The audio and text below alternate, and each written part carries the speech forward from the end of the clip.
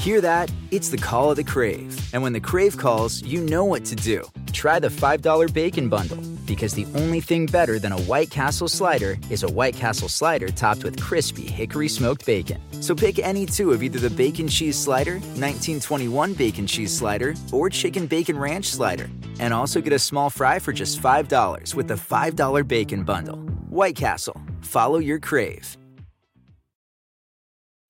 When you need mealtime inspiration, it's worth shopping Kroger, where you'll find over 30,000 mouth-watering choices that excite your inner foodie. And no matter what tasty choice you make, you'll enjoy our everyday low prices, plus extra ways to save, like digital coupons worth over $600 each week. You can also save up to $1 off per gallon at the pump with fuel points. More savings and more inspiring flavors make shopping Kroger worth it every time. Kroger, fresh for everyone. Fuel restrictions apply.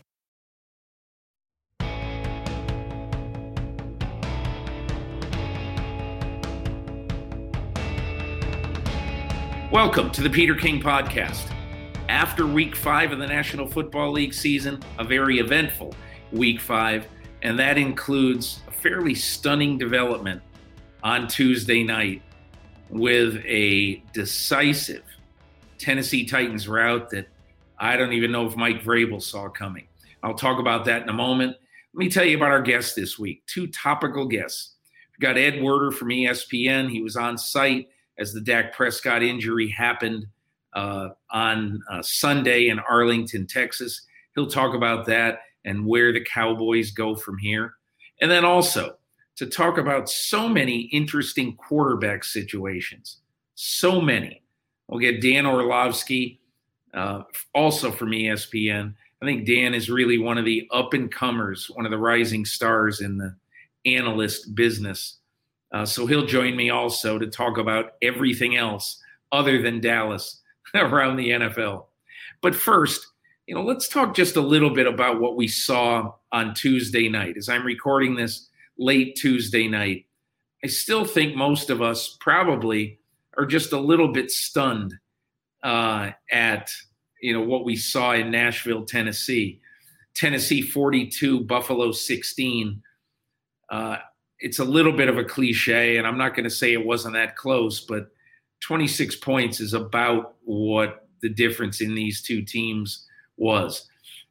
Just three things about Buffalo first. Number one, this is a really dispiriting loss for the Buffalo Bills. It had to be a dispiriting loss because they had plenty of time to prepare for this game. Yeah, they didn't know when it was, but they were well rested, had plenty of time, and they are on the verge of a really tough stretch of their schedule coming up. Basically they have to play the Kansas City Chiefs next Monday night, again on a short week. And then after they get a breather against the Jets, they got the Patriots and Seattle in weeks 8 and 9. So Buffalo has got a tough road coming up. And the two things on the field that I think were really discouraging. Number one, Josh Allen. And again, you don't want to make too much out of one game, and I won't. But Josh Allen looked like the 2018 Josh Allen. And they just simply could not throw the ball downfield against the Tennessee defense. His longest completion was 22 yards. It was a desperation job late to TJ Yeldon in the end zone. But, I just think they look totally out of sync right from the start of the game.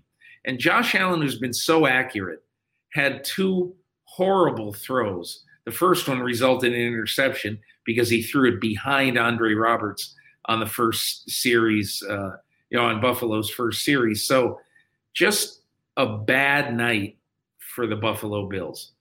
And, as odd as this sounds, we may look back at this game in middle or late December and say, man, that was a huge game in determining home field in the AFC. You don't know, but wow, I don't. If you're the Buffalo Bills, you have to be wondering who were those people out there. Now, let's get to the Tennessee Titans. Absolutely fantastic. Great job by Coach Mike Vrabel getting a team that had not played or practiced heavily football in 16 days. They played Minnesota, and then they didn't have a practice until this past weekend when they had 2 light practices at their facility in Nashville. But it was absolutely amazing. I want to read you one thing, very short thing from my column on Monday, in case you missed it. I wrote a chunk of my column, the lead of my column, about one of the weirdest Sundays I've ever seen in the NFL.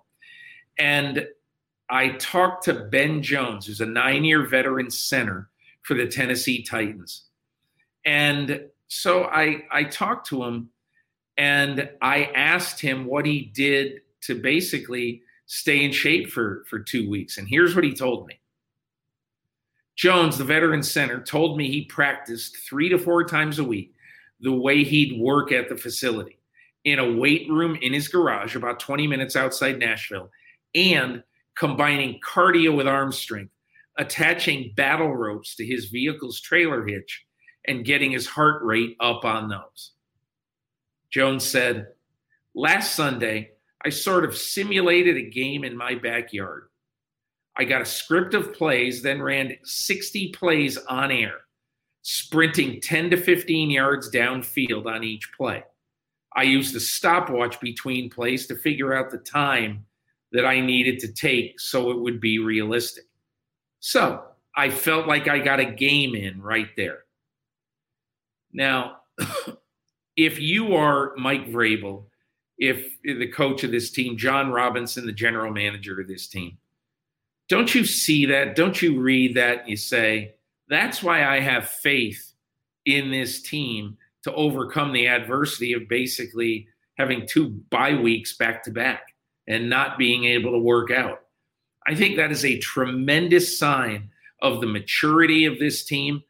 And although I was really surprised at how well they played throughout, after talking to Ben Jones, I certainly was not shocked. So I give him credit. The 3 other things about this game that I thought were very, very good from Tennessee's standpoint is, number one, I think Ryan Tannehill was very good, very accurate. He didn't try to do too much. He was without 2 receivers, but he did get A.J. Brown back. He had been out for a couple of weeks injured.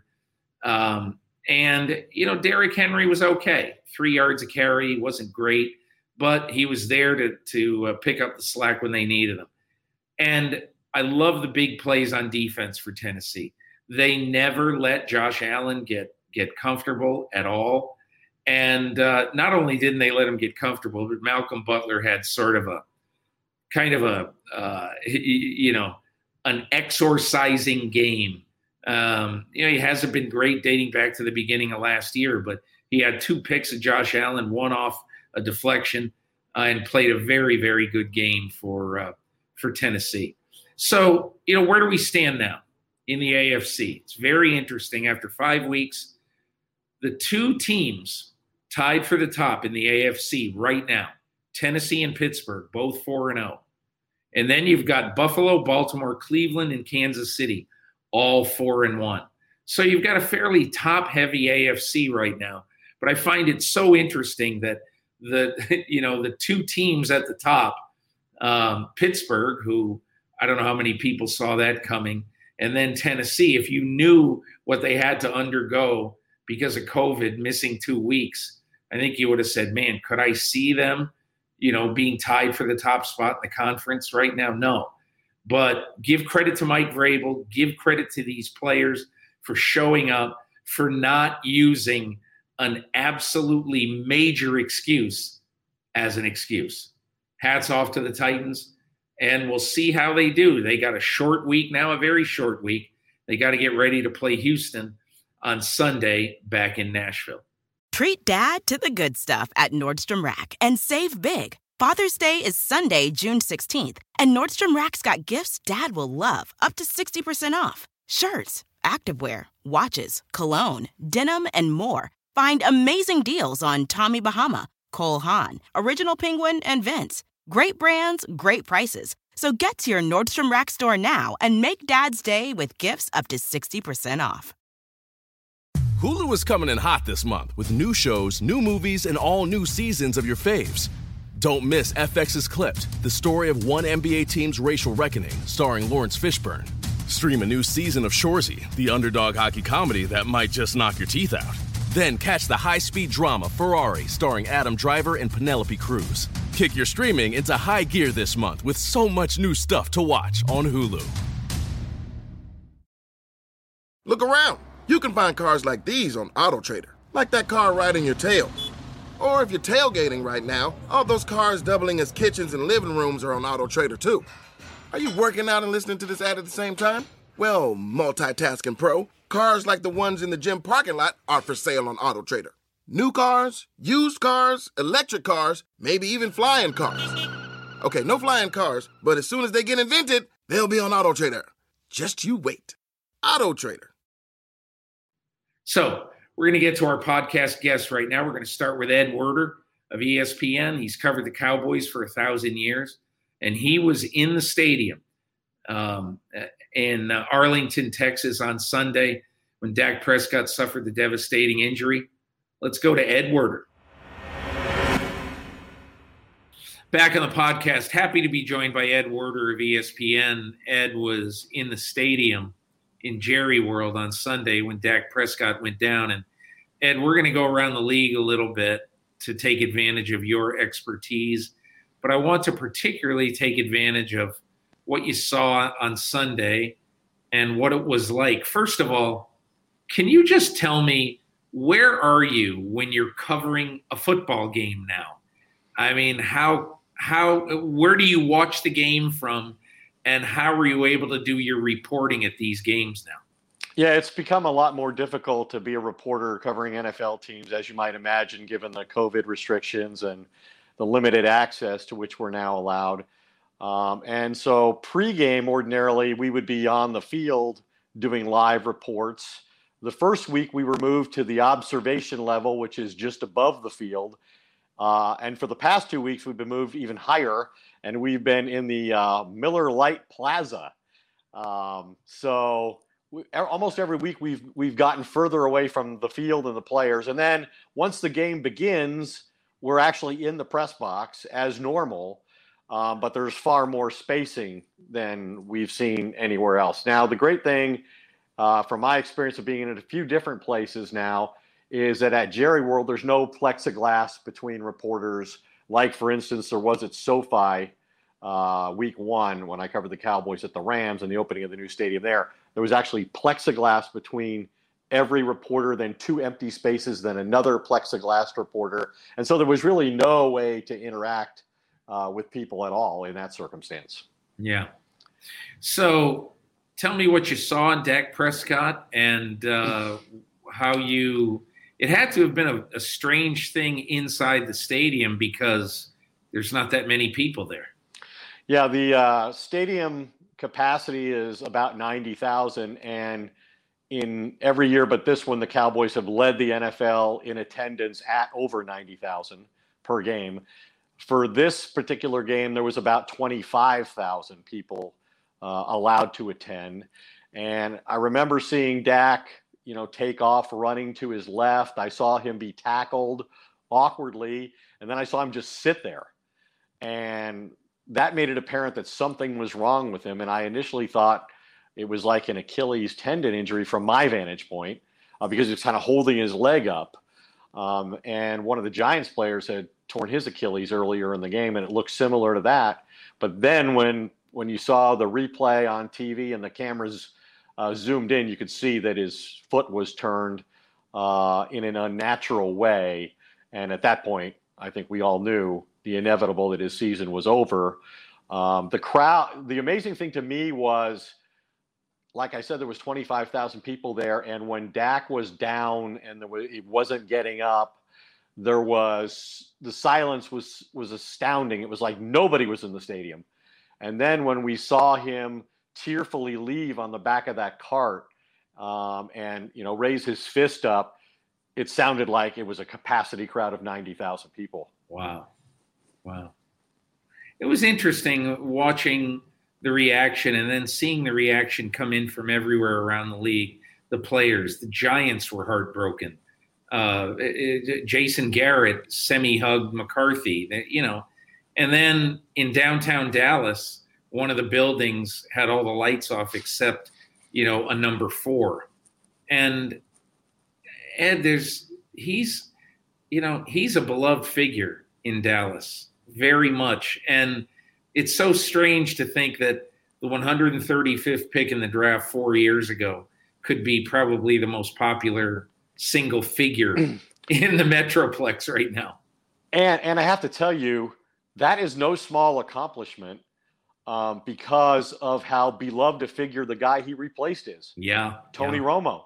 Yeah. There was actually a very strong sentiment, an unmistakably strong sentiment against Dak Prescott for quite a long time because people felt like Tony Romo had been wronged in the transition, because Tony Romo injured his back in a preseason game. Dak Prescott was the 4th pick of the draft that year, supposed to be a developmental player, wasn't even supposed to get on the field, maybe not even be in uniform all year because Tony Romo was a starter, Kellen Moore, now the offensive coordinator. He was a backup, but both of them get hurt in training camp and are out for extended periods of time.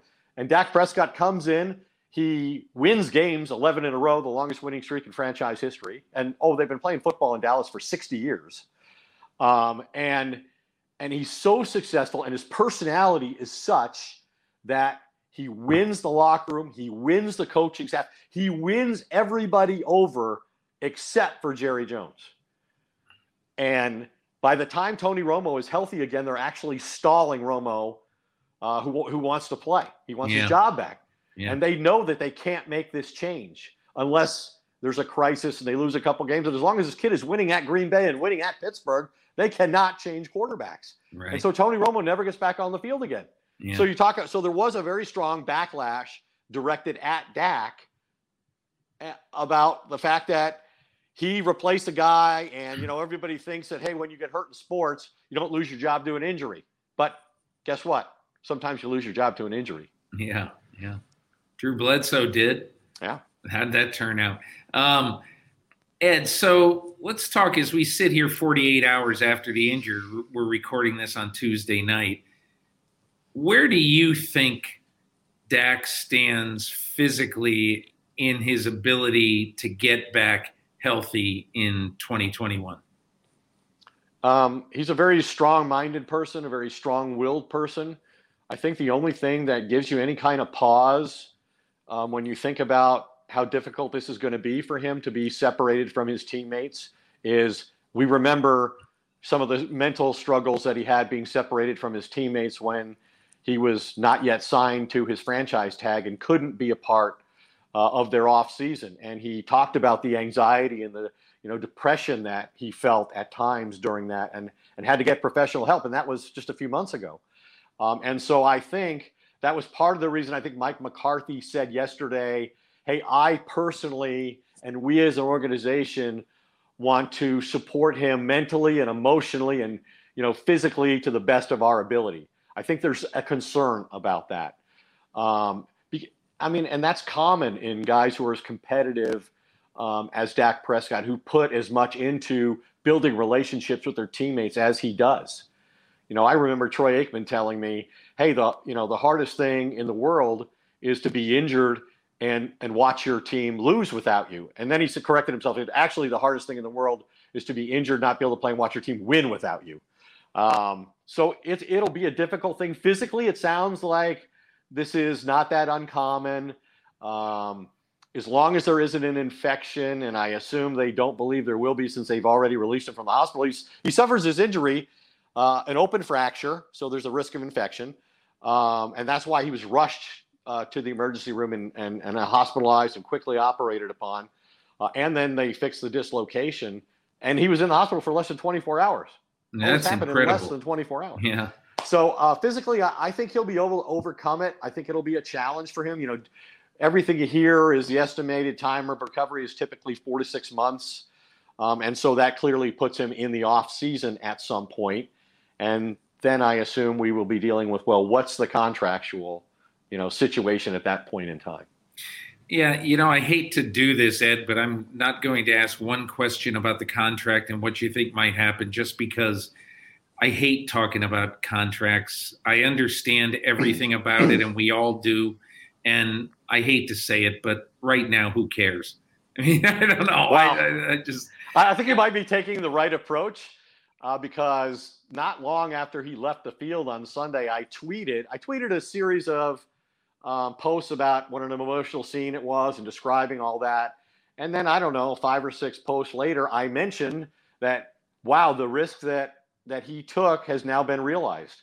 He didn't sign. He's playing on a 1-year tag. And the only risk he took was that he would perform poorly, which clearly was not, having a record season. And then the risk of a potential, significant injury. And that was realized. And I was vilified like you cannot imagine for a lack of sensitivity. And maybe that's right.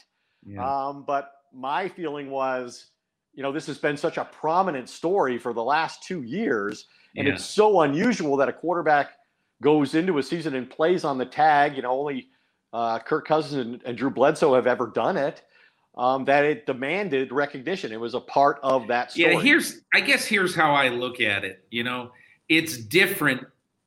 If this injury happened a year ago and he's making $2 million, it's different than when it happens and he's making 31.4 guaranteed. Yes. And that's one of the reasons why I can't get too outraged by it. But anyway, let me just ask you, this is a bit of an overarching question, but as I've been asked this question in the last couple of days, oh man, Andy Dalton, he can't lead them to the playoffs, could he? I said, it's not Andy Dalton that's the issue on this team. Correct. This defense is allowing 36 points a game. Dak had to score 40 and 37 to win. I mean, so let's not talk about Andy Dalton. He'll be fine. The offense will be fine. If this defense doesn't do something to stop giving up 40 and 38 and 36 points every week. So tell me if you think there's any hope for the defense. Well, I think the thing that maybe puts it in perspective is that we're talking about the defense being the concern if they're going to continue to win games. And we're saying that with Dak Prescott having his greatest season now being taken off the field for the rest of the year. We're saying that with both of the Cowboys' offensive tackles, Tyron Smith and La'el Collins, being out for the season. We're saying that with a rookie center making his first start because Joe Looney is out for the season and Travis Frederick retired. We're saying the Cowboys are missing all of that, 3 offensive line starters and their quarterback. And we're saying, don't worry about the offense. The defense let's worry about the defense. I mean, that's a remarkable thing, but it's true. It really is true. I mean, they're allowing 36 points a game. 36 points a game. Yeah. And, so they should be a winless team. As great as Dak has played, as many points as they've scored, they have won 2 games against opponents who are 0-10 combined. They've won both of those games at home, and they've won both of those games on a field goal as time expired. Oh, so my God. They should be 0-5. Yeah. And even then we would be saying they might win the division. Because the division's that bad. Dan Patrick had me on his show and he said, are we looking at the Cowboys as a playoff team? And I said, well, they might have to be. Like, somebody has to be out of the NFC East. Yeah. I think you're right. I don't think Andy Dalton is going to hold them back and be the reason they fail if they do. Yeah. It will be the defense. And can the defense get better? I mean, it's hard to imagine it could be worse, but it really hasn't gotten better. Now, they got Anthony Brown back last week. He's a nickel corner. He actually scored a defensive touchdown. They might get Leighton Vander Esch back this week, which would be a significant upgrade in personnel, and he would be their defensive play caller again and be in the middle of the defense. They might get Sean Lee back at some point. They might get Chido Awuzie back at corner at some point. So at least the defense theoretically should start getting guys back, but they also, in the game that they lost Dak, they lost probably their best defensive tackle in Tristan Hill for the rest of the year. That was overlooked because he had the misfortune of getting injured at the same time Dak Prescott got injured. But I don't, it's not a good team is what we're saying. They're not a good team, But the amazing thing is, the Giants coming into this game had scored 16, 13, 9, and 9. And they got 34 the other day. And they probably should have had 41 if they didn't have a stupid, very marginal penalty on that, on that special teams play. But anyway, look, I agree with you in all that you said, but I do think that it's almost, if any of these teams in this division, if the Eagles come to life even a little bit, they could win this division too. I think it's going to be a comedy of errors, and it's going to be totally fascinating, I think. Look, if the Cowboys are going to do anything, and that includes doing whatever it takes to win the division, which, by the way, only would have taken 8-8 last year, and they couldn't pull it off. I mean, they went 8-8, but their 8 wins weren't against the right teams. If at the end of the year they beat Philly instead of beating Washington, they win the division. So can they go 8-8? Yeah, I think they could go 8-8. But they got to quit turning the football over. I mean, they've been outscored off turnovers 60-10. Wow. So it's not just the defense's fault. It's a bad defense. It's a horrible defense. And it's made worse by the fact the offense turns the ball over 11 times, and many of those have come on their own side of the field. So you make a bad defense defend half a field, it's not gonna go well for you. Ed, I've only got 30 seconds left, but I want to ask you this one thing about the New Orleans Saints. And are you worried about, I know you cover the Saints a lot, you worried about this Michael Thomas thing, maybe, where he slugged a teammate in practice, maybe being, so when he comes back, maybe it's more than him just coming back from an injury. Maybe he's got a team issue to deal with as well. Well, it must be really egregious for Sean Payton to take him off the field. Agreed. And he must have been in the wrong completely because his victim or the other co-conspirator was not punished in any way that we know of, right? Yes. He was not similarly punished. Now, I would say this. I think they faced a bigger issue in terms of bringing their locker room together with what happened to Drew Brees in the offseason than they may with Michael Thomas. Good point. Yeah. So good point. And I don't think there are many coaches who are better at building team chemistry than Sean Payton. Yeah, I think they'll fix it, but I don't know. When I heard that, I said, this is bad. This is bad. And you're right. Gardner, whatever, I forget his name, gets nothing. So this had to have been a really egregious situation. But you know what? Watching that game, Ed, against the Chargers, they need Michael Thomas badly. This team, I think, I would say I'd rather have Michael Thomas on the field than Drew Brees in a given game as of right now, because they miss Michael Thomas and his ability to make 50-50 balls, 70-30 balls more than anything right now. And that, again, speaks to how egregious this act must have been. Because that fact is not lost on Sean Payton. Like, oh my God, we can have this guy in this huge game. We got to win this game. And I'm going to choose not to have the player who's led the NFL in terms of percentage of catches on his team in the entire league for the last 3 years. Yeah, it's unbelievable. Ed Werder, I really, really appreciate you giving me some insight on Dak, on the Saints, on this lovely Dallas defense. I hope you are coping with life pretty well in the pandemic, and I want you to stay healthy. Well, I'm glad to be covering football and traveling like we've always traveled to see great games and great moments. And when you can bring yourself to the point of discussing Dak's contract, I will be here for that. You're the man. Thanks a million, Ed. You bet. Thanks, later. And now we'll catch up with Dan Orlovsky. I really enjoy talking to Dan. He has got strong opinions based all in fact, based all in film study. He's got very strong opinions on so many people and teams in the NFL. And you always know that, he doesn't hate anybody. He's not out to get anybody. He's just seeking the truth. So I've really enjoyed it. He's going to rise high in this business. And we'll get into quite a few topics with him. We caught up with him when he was on his way to ESPN for some work earlier on Tuesday. Happy to be joined on the podcast this week by Dan Orlovsky, the former NFL quarterback, now obviously the rising star analyst for ESPN. And we're catching Dan on Tuesday afternoon as he drives from his home in his beloved Nutmeg State to ESPN to tape some stuff and to do NFL Live, I believe. But Dan, thanks a lot for joining me. It's always great to be with you, Peter. Thanks, man.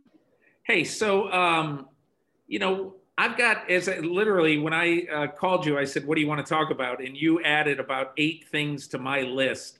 So let's just bat out a few things that to me are very interesting. Okay, right now, here's my 5 most interesting topics / teams / players in the league. Number 1, San Francisco.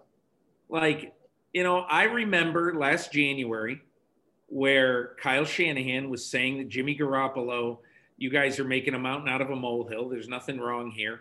And you know what? There still may be nothing wrong. It may just be he's got a high ankle sprain. His mechanics are screwed up, whatever. What do you see when you watch Garoppolo and you watch the Niners right now? Yeah, I mean, the injury certainly is playing its part, right? But at the same time, this is a high ankle sprain. This is not a torn rotator cuff. This is not, a torn ACL or anything like that. And so, with the reality is this, the obvious thing, they've been decimated by injuries. Okay, we all know that. And even on the offensive side, they've been lacking, Debo and Ayuk, no one's really had the opportunity to play together, Kittle, all that stuff. But at the end of the day, I know this, Kyle Shanahan's one of the best play designers and plus play callers in football. So that kind of minimizes the loss of some of that talent. That minimizes that. Then the quarterback should be able. And Jimmy was a guy that they won in spite of last year. Certainly had some moments, especially in the fourth quarters. But they need to win this year because of him. And he's not doing that yet. Mechanically, is there anything you watch right now when you see Garoppolo that you just don't like?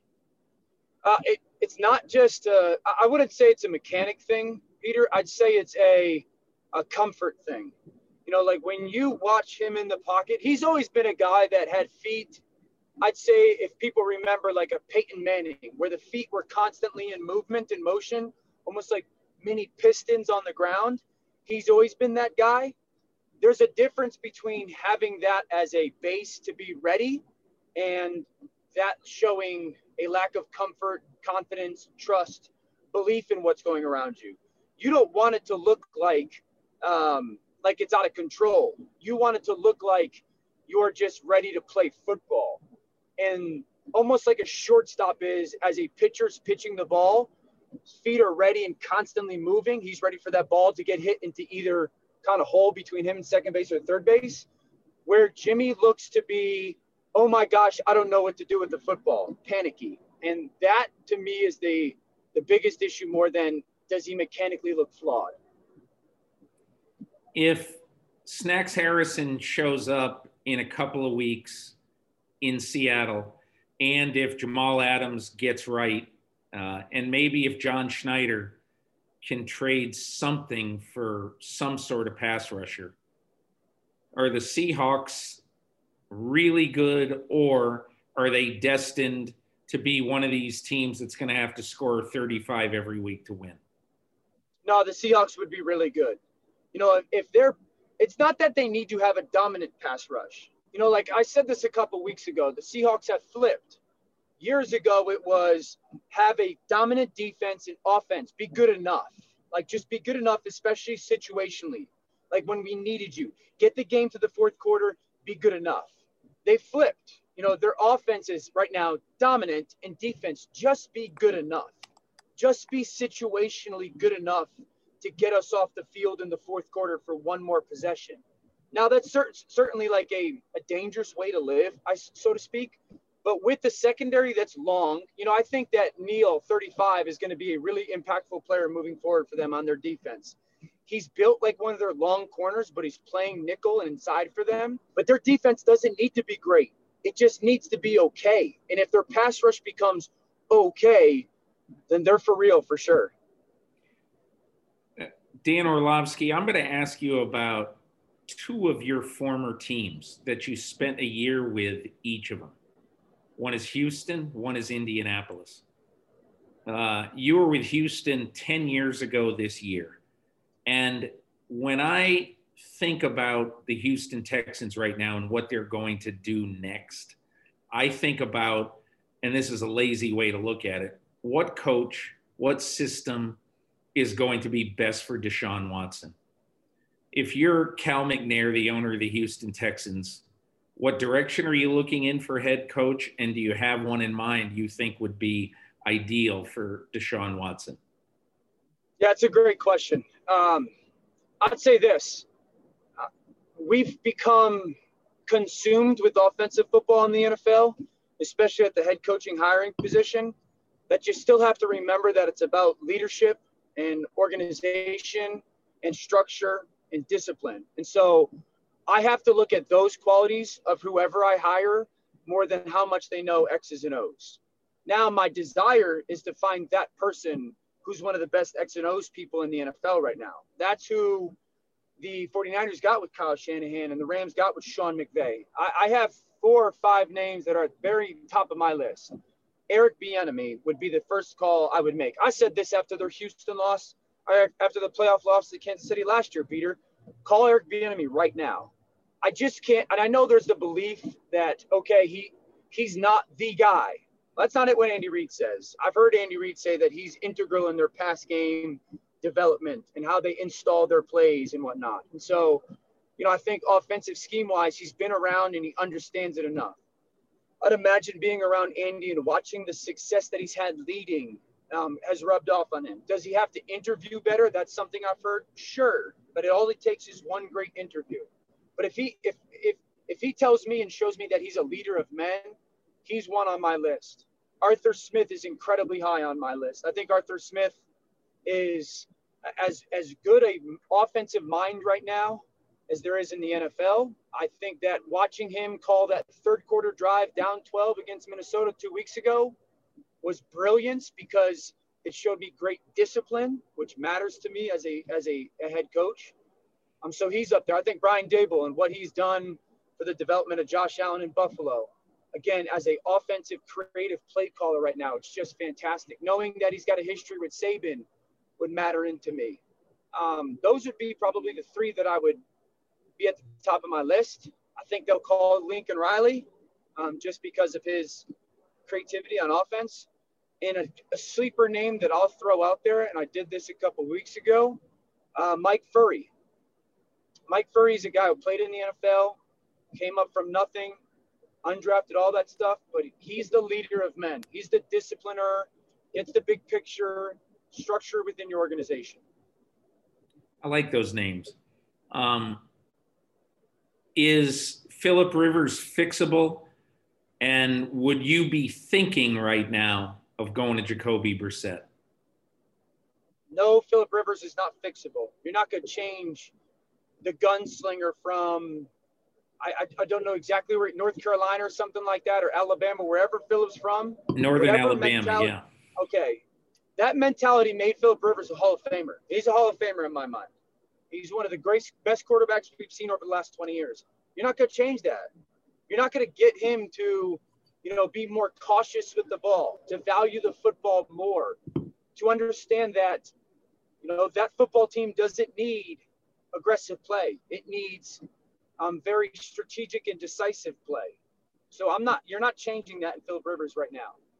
I don't think they have to go to Jacoby Brissett today, but I think the way that you phrased that question is exactly where my mind is. Frank Reich needs to have his mind ready to move to Jacoby Brissett. He needs to be ready to move on to Jacoby Brissett. I think they play the Bengals this coming weekend, if I'm correct. Yes.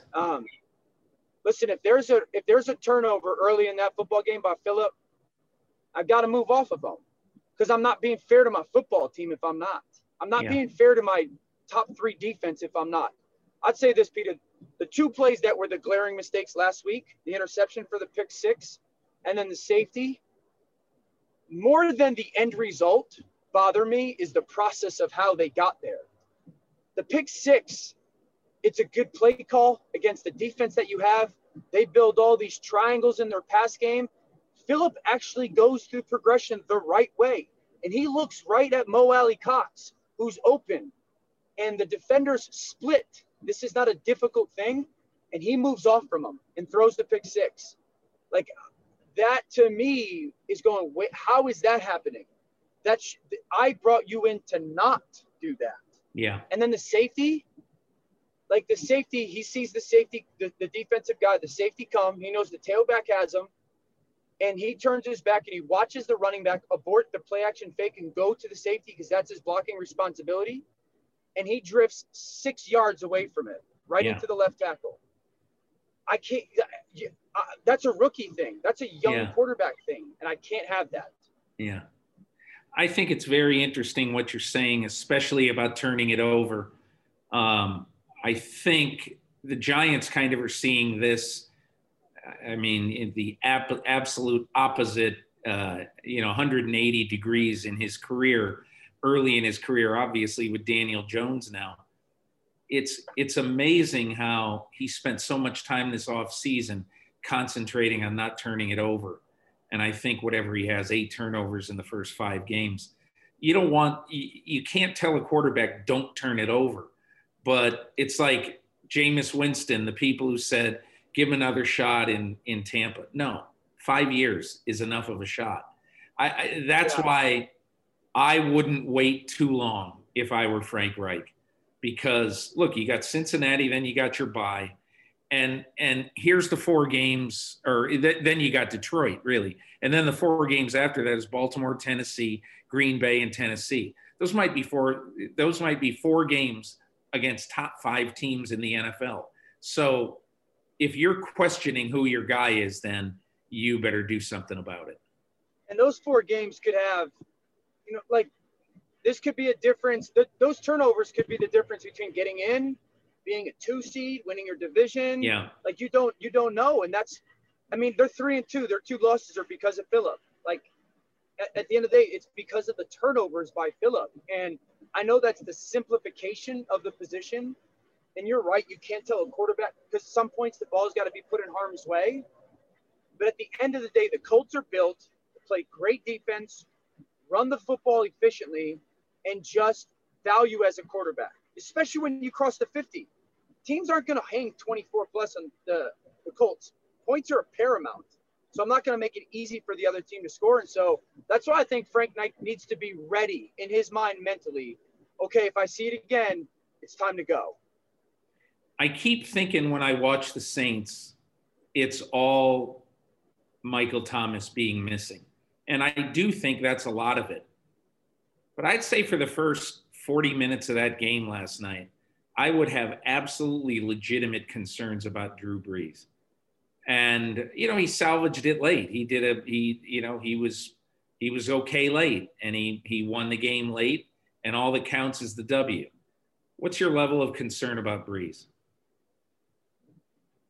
I think it's still minimal, Peter. They've averaged over 30 points the last 4 games without the second best, the best, the third best receiver, however people want to put him, in football without him.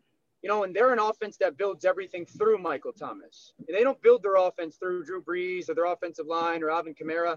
They build it through Michael Thomas. Everything works through him. And them to still not have him and Drew still not to have him in a time where they didn't get any preseason reps with Traquan Smith as still a young player. They didn't get any preseason reps with Harris. And so, I still think that my level of concern is minimal. Is Drew going to be good enough for them to win football games? Absolutely. Now, if you're asking me what's my level of concern for them to, make a legit Super Bowl playoff push or a playoff and Super Bowl push, I think that's a very fair question, and I would say concern. 1, the defense isn't good enough, so they're going to have to score points. Their defense is not good enough right now. They're going to have to score 30-plus every game. Can they score 30-plus dinking and dunking and screening people to death? I don't think so. I don't think once you get into the end of the season when teams are starting to play better defense, because I think we'll start to see that. Once you get to the end of the season when teams really have a beat on exactly who you are right now, I don't think they're going to be able to dink and dunk and screen teams to death. And so It's either they've got to find ways to create explosive plays, and I don't know how they do that or who they do that with, or their defense is going to have to become somebody they haven't been through the first 5 weeks. I want to ask you this as a quarterback, not necessarily as an analyst, okay, but just as a quarterback. So you and I exchanged some text messages about the fourth down play with Tom Brady in Tampa, and or in Chicago rather. Yes. And it was, to me, obviously, it appeared as though he didn't know it was fourth down. But even that, even taking that, and I guess this is what I want to ask you about as a quarterback.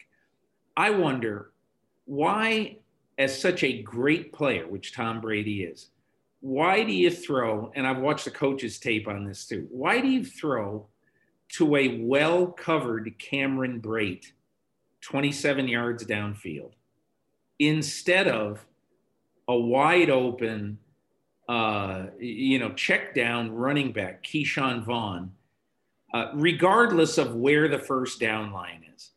But I want to know, in that decision, I want you to read Tom Brady's mind for me. I'd say the simple thing is his mind was made up when he broke the huddle. This is my play call. And I broke the huddle and I got all go. I got 4 verts. And I like Cameron Brate on 4 verts. I just like the tight end. The defense lines up, okay? I love the seam versus this play. That's all. I'm throwing this football. And that's, quarterbacks will often do that. You've heard this phrase, Peter, before, like, don't predetermine where you're going to throw the ball. Yeah. I don't know if I've ever bought into that. You need to predetermine before the ball comes to you where you're thinking about throwing the football, right? Like, that's how you play fast. Now you react. The problem is, and I've seen this a lot nowadays in quarterbacks, is they assume where they're going to throw the football. All right, I got all go, and that linebacker's there. I like it. I'm going to throw it to him. You need to predetermine. I'm throwing that ball unless that linebacker drops out underneath. And so I think that Tom in that moment was just so committed to throwing that seam. He probably thought earlier in the game and said, I missed that one, or I could sneak that in. That linebacker's not good in coverage. I'm throwing it. And that's how you get so committed to a thought process in 2 seconds. That's the wrong one. Did you ever get really injured badly like Dak Prescott did the other day? No. I've broken bones and all that stuff and been knocked out a couple games, but nothing like that. I've seen that. I've seen that injury in person on the sidelines. I was there for Connor Barwin down in Houston. And I just remember watching it live going, oh my goodness. But I'd never experienced something personally or that I saw Sunday afternoon. Nothing even close to that. What do you think is going through Dak Prescott's head right now, sitting at home, probably on painkillers, a bunch of flowers around him, maybe some family, but he's not with his team anymore. And it's such an incredible, fast, absolute fall off the cliff ending to your season. What's going through his head? I miss my guys. I miss being the quarterback of those guys. I said this yesterday on NFL Live. The conversation since the injury's been about the contract, and I know all that, and they're certainly fair. But what I want people to understand is there's 2 kinds of players in the NFL, really, 2 kinds of guys, so to speak. There's guys that love football, and then there's guys that love what football brings them. And I think Dak Prescott's a guy that just loves football. He loves being the guy for that group of players. That I'm the quarterback. That's my huddle. That's my football team. This is my stadium. This is my Dallas Cowboys stadium is mine. It's a very prideful, intimate, kind of territorial role. And quarterbacks take immense pride in that stuff, man. They take immense pride when they know they walk into that huddle. Those 10 other guys are all locked in on me. And this is the first time that Dak doesn't get to do that he doesn't get to be their guy. On Sundays, he doesn't get to be the guy to break down the team and walk out to start that game. And give the fourth quarter pre-snap or pre-huddle rallying cry. That's one of the greatest things ever about playing quarterback is that stuff.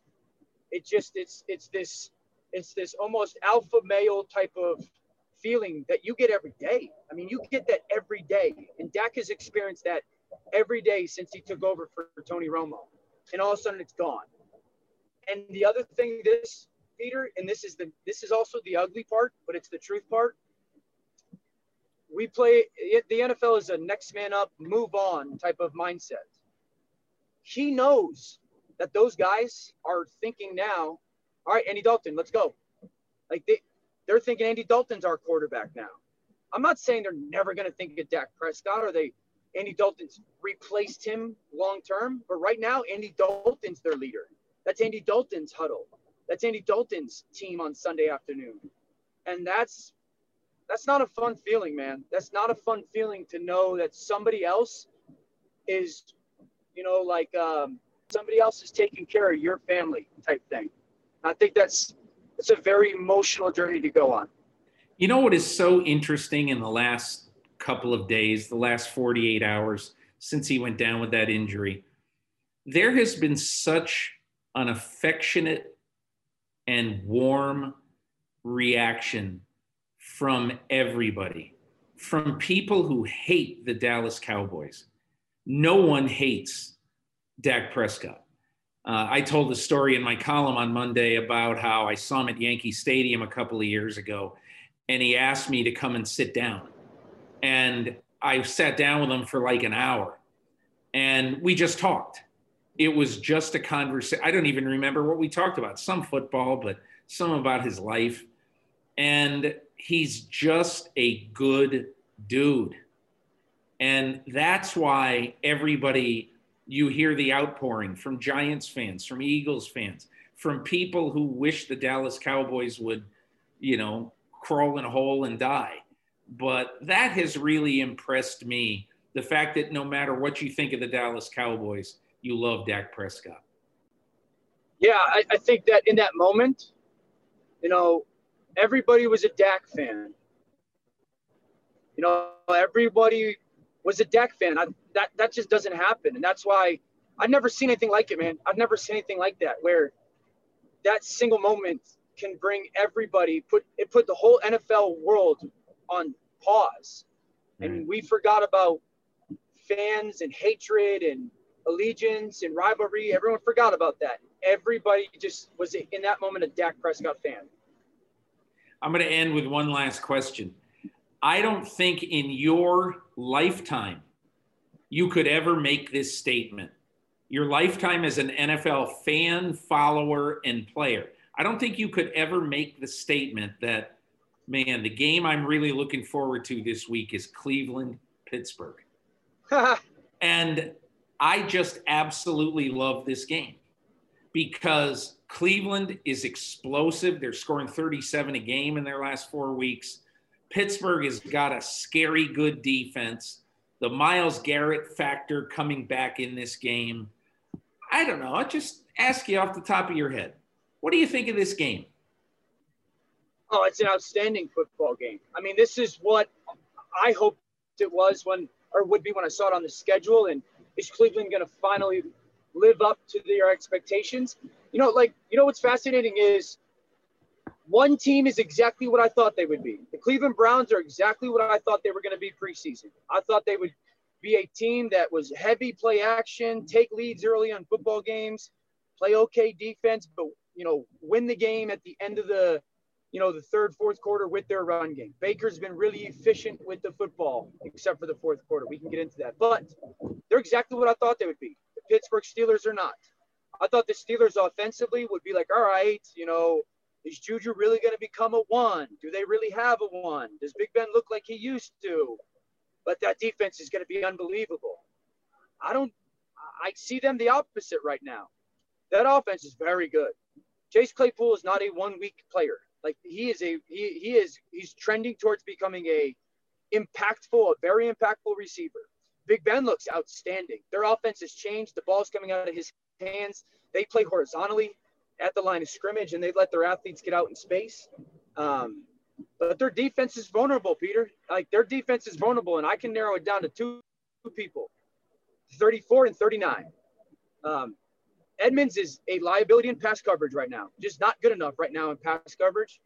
And Minkah Fitzpatrick is the nosiest safety in football. And maybe he's super nosy because they got a great blitz package in front. But if that blitz package doesn't hit or that front doesn't get home, that ball goes over his head a lot. And it just takes 2 or 3 plays like that a game to swing the game. You can get blown out real fast. And so I think Edmonds needs to get better in coverage, and Minkah needs to play more discipline in the middle of the field. That defense is not going to be what I thought they should be preseason-wise. Yeah. Hey, Dan Orlovsky, as usual, we could talk for 4 hours, and maybe one day we will, but 25 minutes is plenty for us this week, and I thank you so much for taking the time on your way to work. I appreciate you, bud. Anytime, man. Thank you. My thanks to Ed Werder of ESPN and also to Dan Orlovsky for bringing you a little bit closer to what is right now a really fascinating NFL season. So, that's it for now. I would just tell you that I think one of the things we're going to see coming up this week, we've sort of run out of rope, or we're very nearly out of rope for a bunch of more games to be rescheduled. So the NFL, I believe, at some point is going to have to make a decision whether they're going to add another week to the schedule at some point, or whether they're going to let some teams play 15 or maybe 14 games. I believe they'll be comfortable with doing the latter. We'll see. And only time will tell. I've had a lot of people say, well, why don't they announce what they're going to do? Well, they don't know what they're going to do. Because in this particular case, as Roger Goodell told me about 6 weeks ago, why make a decision before you need to make that decision? And so they're not going to make the decision. And I think it's a smart idea for now. So have a great football week, everybody. Enjoy the games. How about Cleveland and Pittsburgh? In Pittsburgh. When is the last time Cleveland and Pittsburgh both have been really good? That's the game I'm going to have my eye on in week 6. Have a great football week, everybody. Take care.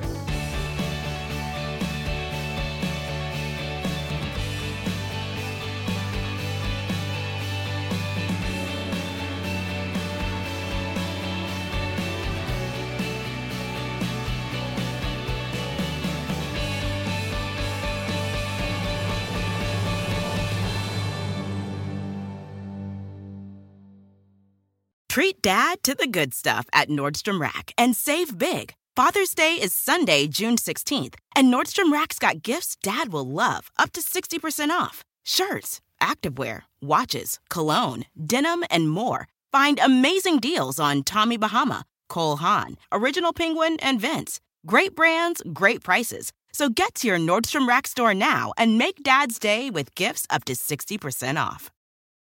Look around. You can find cars like these on AutoTrader. New cars, used cars, electric cars, maybe even flying cars. Okay, no flying cars, but as soon as they get invented, they'll be on AutoTrader. Just you wait. AutoTrader.